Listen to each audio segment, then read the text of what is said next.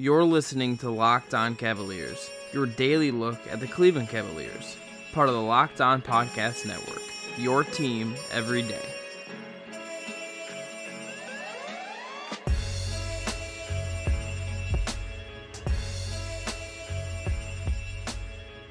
Hello and welcome to the Locked On Cavaliers podcast, your daily look at the Cleveland Cavaliers from the Locked On Podcast Network. I'm Chris Manning, your host and the site manager at fearthesword.com, SB Nation's Cleveland Cavaliers blog. If you aren't already, you can find this podcast on Apple Podcasts, Stitcher, Megaphone, or wherever else you listen to podcasts. A 5-star review is the best way to support the show. And if you want to follow the show, you can do so on Twitter and Facebook at Locked On Cavs.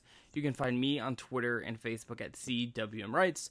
If you haven't already, please go check out yesterday's show too and listen to my interview with Colin Sexton, who was really fun to talk to, and you get a kind of an interesting insight into what kind of makes that guy tick. And he's kind of really fun, I think, as a human being. And we'll see about a basketball player, but at least as a human, I think he's going to be kind of fun to follow, and if you're a fan, root for. On today's show, I'm joined by David Zavok, formerly of The Athletic, and Fear the Sword, to talk about Tuesday's preseason game and sort of what we're expecting for this season. David, what's going on? Hey, not a whole lot. Kind of got this A's-Yankees game on in the background.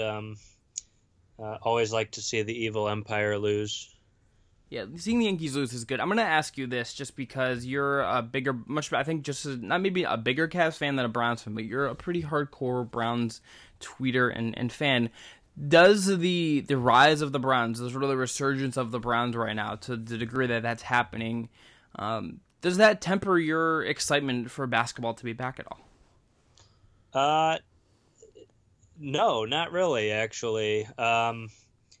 It kind of, I don't want to call the Cavs a change-up, but it's like, so that's not the right, but it's like having like two good stations that you can like turn to on the radio, and then you like almost like argue like which radio station is better. Is it, like in Toledo we have two classic rock stations, so like everybody always argues over which one to have on the 4th of July or Memorial Day or whatever.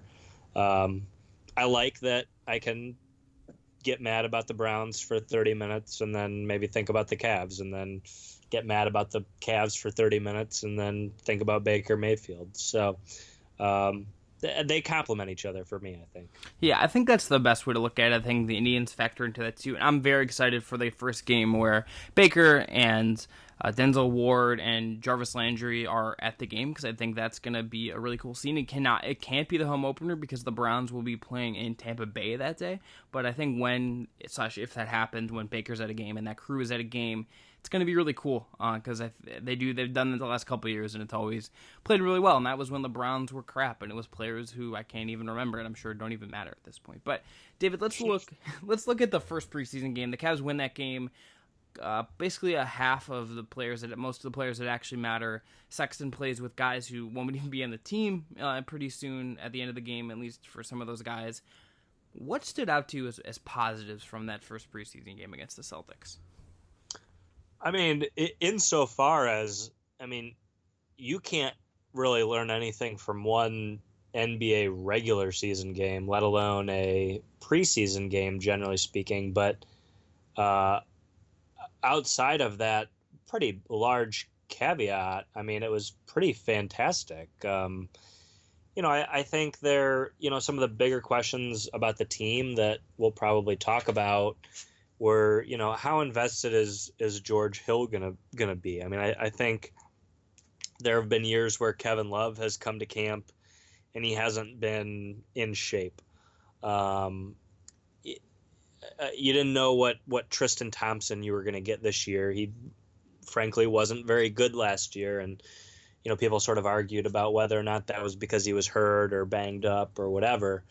I think that you got really good signs from those veterans, just in terms of they look like they're in the right mindset. Like, I saw somebody pointed out that the starters played with a lot of pace, and that includes George Hill.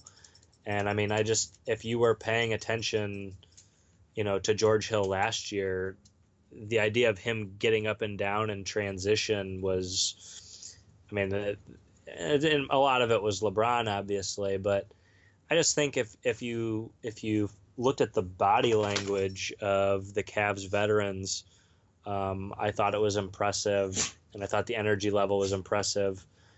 And you're going to get a lot of energy from Colin Sexton. That's why he was drafted where he was. You're going to get a ton of energy from Chetty Osman and Larry Nance. If they can get some of these veterans to buy into a team that might not be very good, I think that's helpful for wherever the Cavs want to go.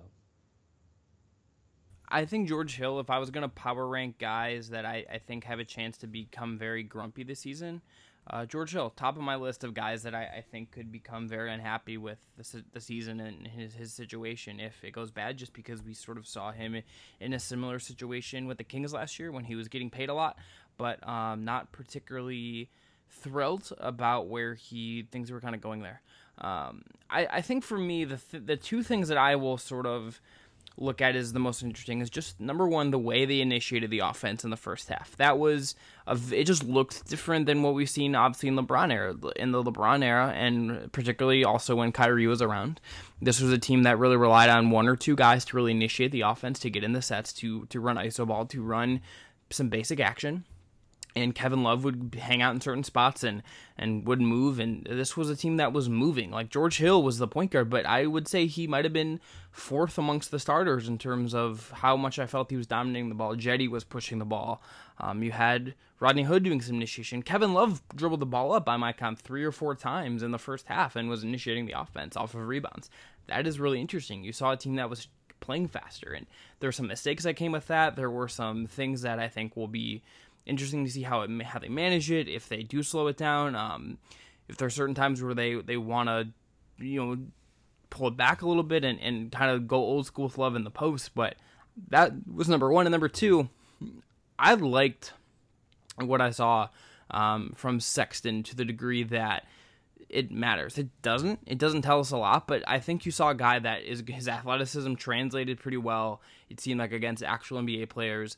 Mike Schmidt from ESPN pointed out on Twitter that he made 2 catch-and-shoot threes. He took 10 his whole time at Alabama, and he made 2, and he looked good doing that. He showed kind of a game, I thought, that at least makes me interested a little more than I was based on Summer League that didn't really tell us anything other than that the dude is kind of nuts and loves to compete. I liked what I saw, and generally speaking, the guys that played, for the exception of one guy who we'll get to, I thought pretty much everyone that is going to play this year that saw time looked good enough for me to not be like real concerned about them, again, with the exception of one guy. Yeah, and it's easy for guys, if you're worried about, the mindset of some of the veterans, it's a lot easier. And even, a Rodney Hood, it's a lot easier to keep them happy when you have a free-flowing, anyone can dribble, anyone can shoot type of offense. That's going to be appealing to anyone and everyone, right? I mean, and if you're George Hill, he can be bought out at the end of the year. He has a lot of incentive to have a good season. Kevin Love, and this is maybe a reason why, I don't know how long Colin Sexton will stay on the bench. I don't know how good of an idea it is for Colin Sexton to be on the bench. But if you're just worried about Kevin Love being happy, I'm sure Kevin Love feels more comfortable with George Hill running an offense and making sure that Kevin Love gets the ball in the right spots than Colin Sexton. That being said, I thought Colin Sexton had a really nice lob to Larry Nance at one point. He only had 1 assist, but if he does have that vision to be able to feed guys in the pick and roll and that sort of thing, I think that's good. But yeah, I mean, just in if you want to try and make the playoffs, George Hill being happy and pretty good is good for you. If you want to tank, then George Hill being pretty good and happy convinces a contender maybe that he could help them, and then you get an asset. So I think you got to give some credit to Ty Lue as well. I mean, again, it's been one regular season game, but it seems as though people are saying the right things right now, and it at least translated for one night last night. And against a team that is probably going to be the best in the East, I think that was at least a push back against some things that could be bad. Looking at the flip side of it, the negative of the game, for me, the two things that I didn't like, and they vary very much in their importance in terms of how bad they actually are. Number one, I don't like that we didn't see Sexton really with the other one than like Jordan Clarkson and bench guys. I want to see him with Kevin Love. I want to see him, with other guys that aren't Larry Nance. Like I want to see him with the starters, with Jetty, with guys that he can kind of learn and bounce off of a little bit more and sort of see how he meshes with them. I think for him, in particular, minutes with Kevin Love should be good for his development, and I don't want to see him a lot with Clarkson, who's going to take away touches and opportunities for him because Jordan Clarkson is going to be Jordan Clarkson. Number two, I thought Sam Dekker was the worst player on the floor. Didn't look athletic enough to really hang with the guys he was being asked to guard, and granted, those guys are pretty good players on Boston's end, and Marcus Morris and Al Horford. Just don't really know what he was supposed to be doing. He had a couple nice drives. I thought he at least was competing on defense, but I'm a little concerned about what Dekker is, and I'm a little more interested to see maybe what Ante Zizic could do as the fourth big, or let's go smaller and let's get David Nawab on the floor, so at least there's a one good defender on the floor. But it seems right now that they're going to try to make Dekker Kevin Love's backup, and that's going to be kind of weird. Yeah, I mean, I think, to start with the Sam Dekker stuff, I agree with everything you said about Sexton and Love, and starting even if what I said before sort of disagrees with that, I think a starting backcourt of George Hill and Colin Sexton would work fine. But that is my top choice. I have since they drafted Sexton like that, my starting five would be Hill, Sexton, Osman, Love, and then I don't really care who's playing center. I get the matchup idea. I get starting Hood, but Hill and Sexton is my top choice. Yeah, and diving in, just to even that, I thought Chetty looked really good, and I'd feel comfortable with him starting at small forward over Rodney Hood. But I think there you have two fair choices. I don't know if they're great choices, but they're fair choices. But with Sam Dekker, it kind of makes the Cavs roster is weird. It's not a young roster. They still have all these holdovers. Korver, J.R. Smith, George Hill, Kevin Love. Tristan Thompson isn't old, but he could be categorized in that. And then you've got, guys that I would say are probably Kobe Altman guys. Larry Nance, Chetty Osman for sure. I know for a fact Kobe Altman loves Chetty. And Sam Dekker just kind of seems like that guy that they brought in to make Dan Gilbert happy. That's not really based on any. but I get it. But I get it. Like that, just he's just kind of like that. It's like Kobe's got his guys, Ty Lue's got his guys. I think Sam Dekker is the Dan Gilbert guy, and if I had to guess, and I don't know Kobe Altman really at all, but if I had to guess, Kobe Altman is probably okay with Sam Dekker getting minutes because it ultimately leads to more losses and maybe the Cavs keeping their pick. And it's sort of a get out of jail free card for Altman in that case, because then, Dan Gilbert can't get mad about a Dan Gilbert player. Now, that could be fan fiction. And if it is, I apologize for misleading your audience. But my educated guess would sort of be that that's what's going on there. So do I think Sam Dekker is going to be good? Absolutely not. Did he look overmatched yesterday? Was he helpful for the Clippers last year? No. So there, you will get no pushback. Would it be better for David Nwaba to get those minutes, even if he's, 6'4"? Yes. How long will we have to wait for that to happen? It might be January after a couple trades get made. We have no idea. I think what Ty sort of is in sort of these situations, and that to me is sort of like the interesting part. Is I just don't think we particularly know what to expect. Let's talk about Ty. I think ahead. Ty wants to compete right now. I think he's I'm very sure of that. Yeah, which he should be, and one thing that gets lost in tanking discussions is when the Sixers were a disaster, they were still trying really hard.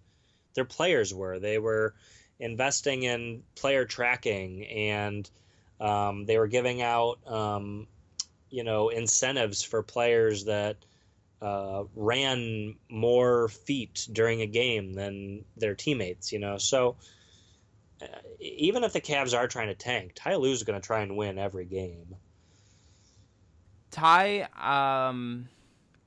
look, there's already been some rumble. There was a Joe Vardon report, and I've sort of been told similar things. I think Ty is like, I want to play my vets. I want to play the guys that I know, that I trust, that they value, and I want to try to win. I don't think Ty is would be particularly thrilled in taking on a long rebuild, right? Like I don't think that does not seem to me to be something that appeals to him.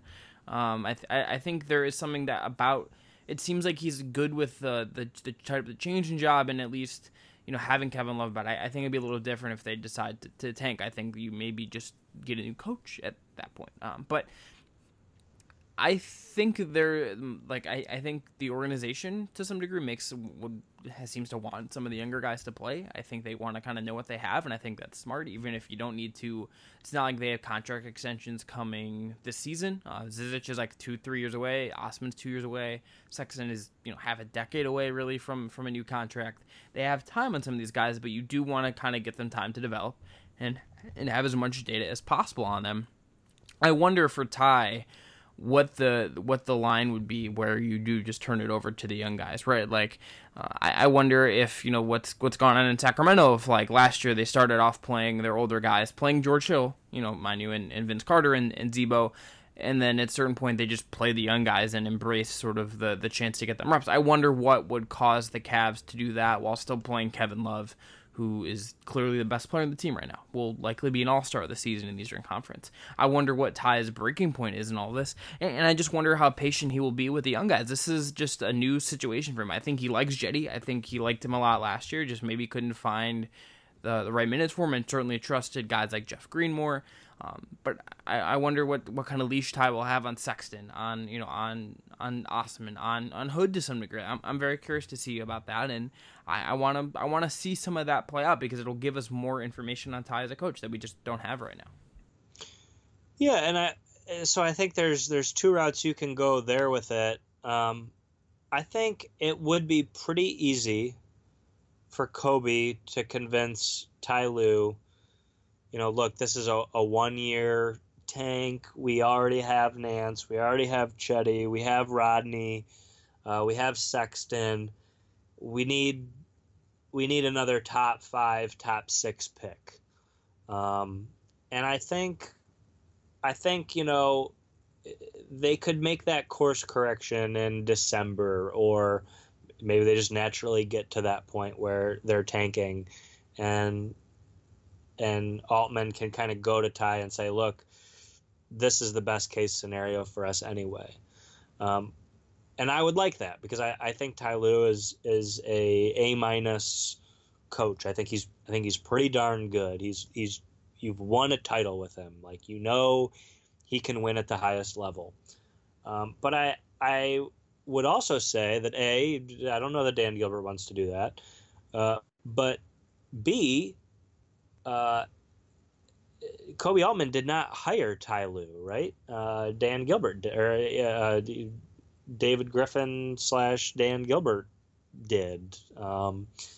And it could be a situation where maybe Kobe Altman isn't wedded to Ty Lue like David Griffin, may have been. So I don't know how closely those three factions of the front office are working together. So um, I'm interested to see where that goes as the season progresses. It's gonna be. I'm curious to just see what ties like when they just have like a game where Sexton like makes a mistake in the fourth quarter and like costs them the game. That's gonna be really interesting. And I want to see how much he'll play Sexton in the fourth quarter in close games. That'll be interesting to see. Generally speaking, David, when you look at the season, you look beyond the preseason, which we're gonna learn something, I guess. But when you look at the first bit of the season, what are things you're looking forward to kind of learning aside from what we've already talked about? And are there things, storylines that you're just most interested in following as the season really gets going and we start to actually see real data and real kind of data points kind of piling up? Well, I mean, I know it frustrates some people, but for me, there's no more interesting storyline than the Cavs have to keep their draft pick. And so I guess, or they make the playoffs, which is kind of a fun story too. But on a very fundamental level, whether or not they are like winning games is extremely interesting to me because, if they are winning some games, then we can have fun sort of diving into a playoff run. If they're not winning games, then okay, how is Ty Lue handling it? How is Kobe Altman handling it? How are the players? How is Kevin Love handling it? So I don't think this is a cop-out answer, but very simply, whether or not they're winning, I think, is the most interesting thing to me because so much is on the line. In terms of that draft pick, in terms of whether it means that they turn the roster over, etc. And then the secondary storyline is just how good can Colin Sexton be, and we'll see. I'm right there with that. I think I as anyone who follows me on Twitter knows, I'm just invested in the Jetty storyline. That dude is so earnest, so just like the happiest kid on the block, and I just want to see what he can do. And I think the first preseason game sort of was a good indicator of sort of where he's at right now. He made that 1-3, which is really impressive, bricked his other ones, had some really nice plays where he got to push the ball, was aggressive on defense, but makes some mistakes because he just is really young and kind of raw still. But I want to see what kind of leap he can make, and if he can become at least one of two of shooting and defending good at one of those things, and if ideally both of them, they have a really, really, I think, useful and interesting player on their hands. But we're probably a year or two away from him making that kind of leap, even if he is he's like 23 or whatever. I also just want to see like what the guys like Tristan and JR sort of look like as the year goes on. Tristan, as you said earlier, was bad last year. He was not good. He's looked healthier ever since he came back in the playoffs. He looked, I think, pretty bouncy in the first game. That's a good sign. JR didn't play due to a hip issue. I want to see what he mentally is sort of involved with this year, and sort of how he sort of manages this. And then I think one of the things I have a Fear the Sword preview going up. That'll be up now if you're listening to this podcast, or up in a couple hours at least. But I want to see how long they hold on to some of the vets. I identified 4 guys that I think could make sense to be traded. I think to varying degrees, all of them are probably available. Tristan's on that list. George Hill's on that list. J.R. Smith is on that list, and Kyle Korver is on that list. I think Korver would be the most likely to go.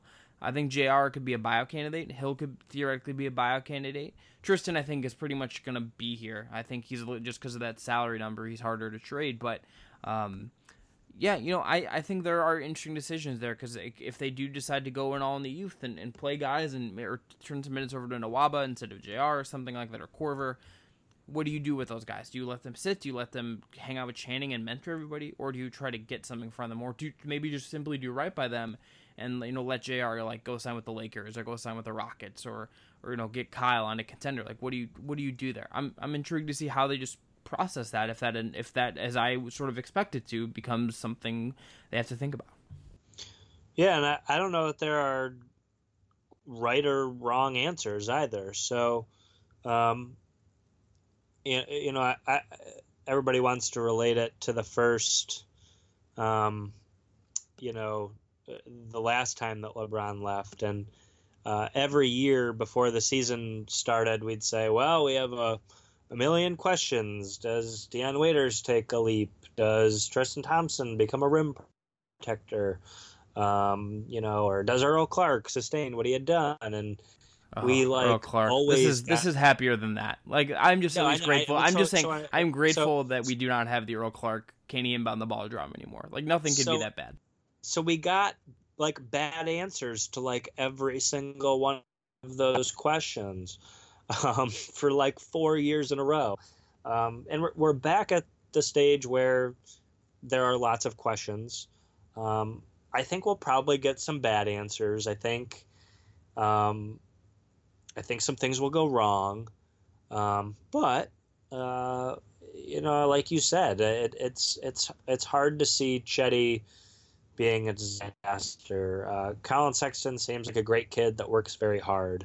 And he at least has, like you said, I think some athleticism that translates. So where that gets him, I don't know, but I think we're likely to get some better answers than maybe the first time around.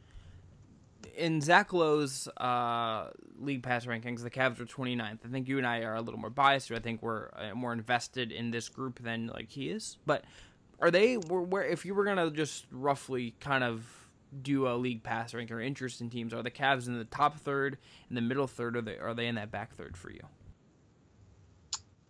They'd probably be in the back third for me.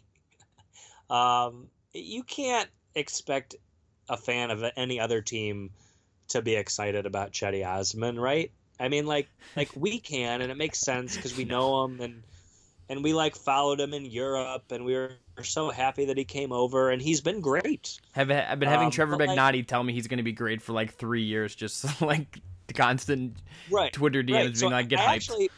I think the Cavs have done a good job of like making this an interesting team for fans, even if it wouldn't be for anyone else.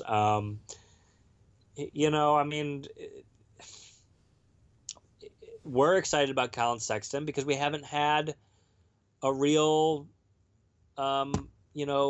young prospect to follow in a few years. If you're a fan of another team, it's the 8th pick in the draft, and why is that more interesting than the 7th pick in the draft? Or so I would not even pretend to think that it would be worth it to push back on being ranked 29th.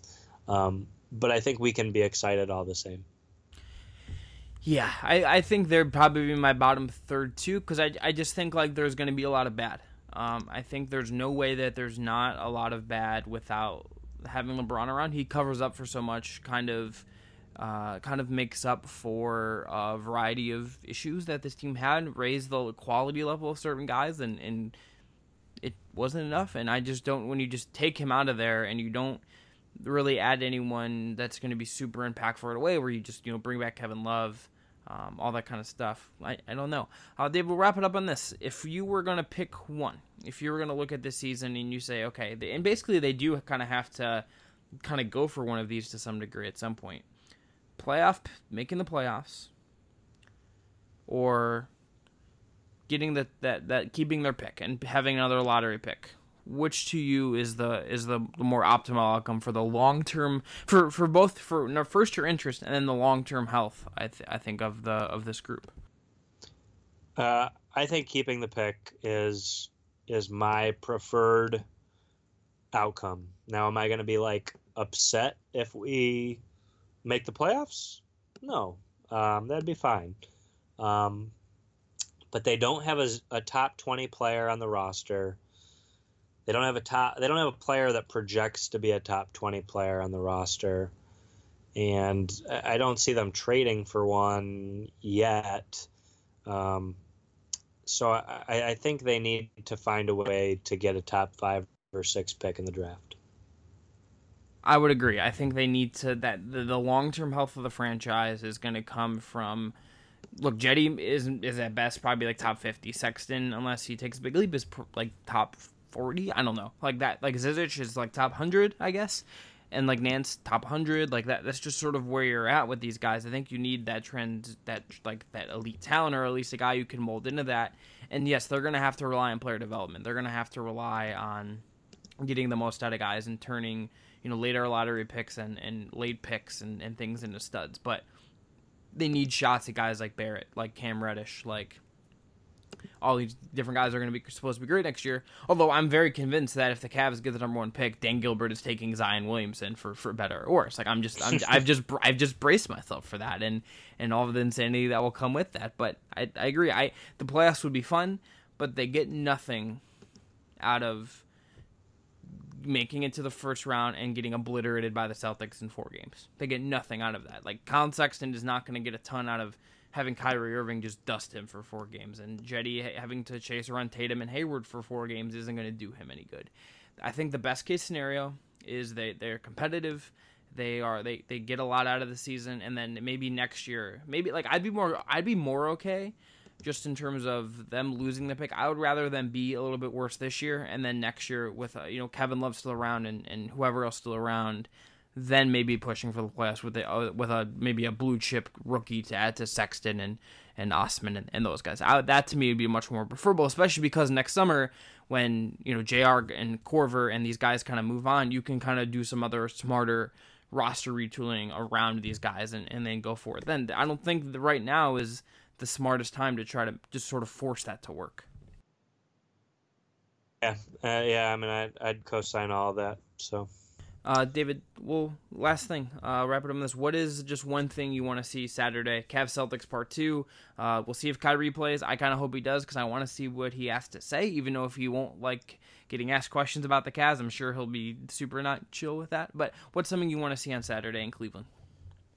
I think assists are the worst stat or close to the worst stat that we have, but it would be nice to see Colin Sexton get a few of them. He didn't really have very many assists in Summer League. He had 1 last night. And as long as, if he ends up with 1 assist, but he's making, some really nice reads and distributing the ball, that's fine. But it'd be nice to see him just show off some vision passing the ball. I think that's what I would like to see.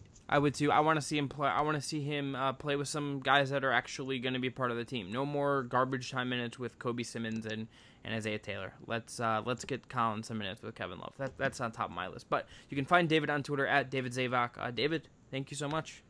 Hey, thank you. Talk to you soon. That'll be it for today's show. Again, back tomorrow with another show. Will be a first glance season preview, looking at kind of based on what I have going up in Fear the Sword today. If you have questions you want answered on the next mailbag, go to Locked On Cavs on Twitter or LockedOnCavs@gmail.com. A 5-star review on Apple Podcasts is the best way to support the show. Thanks for listening.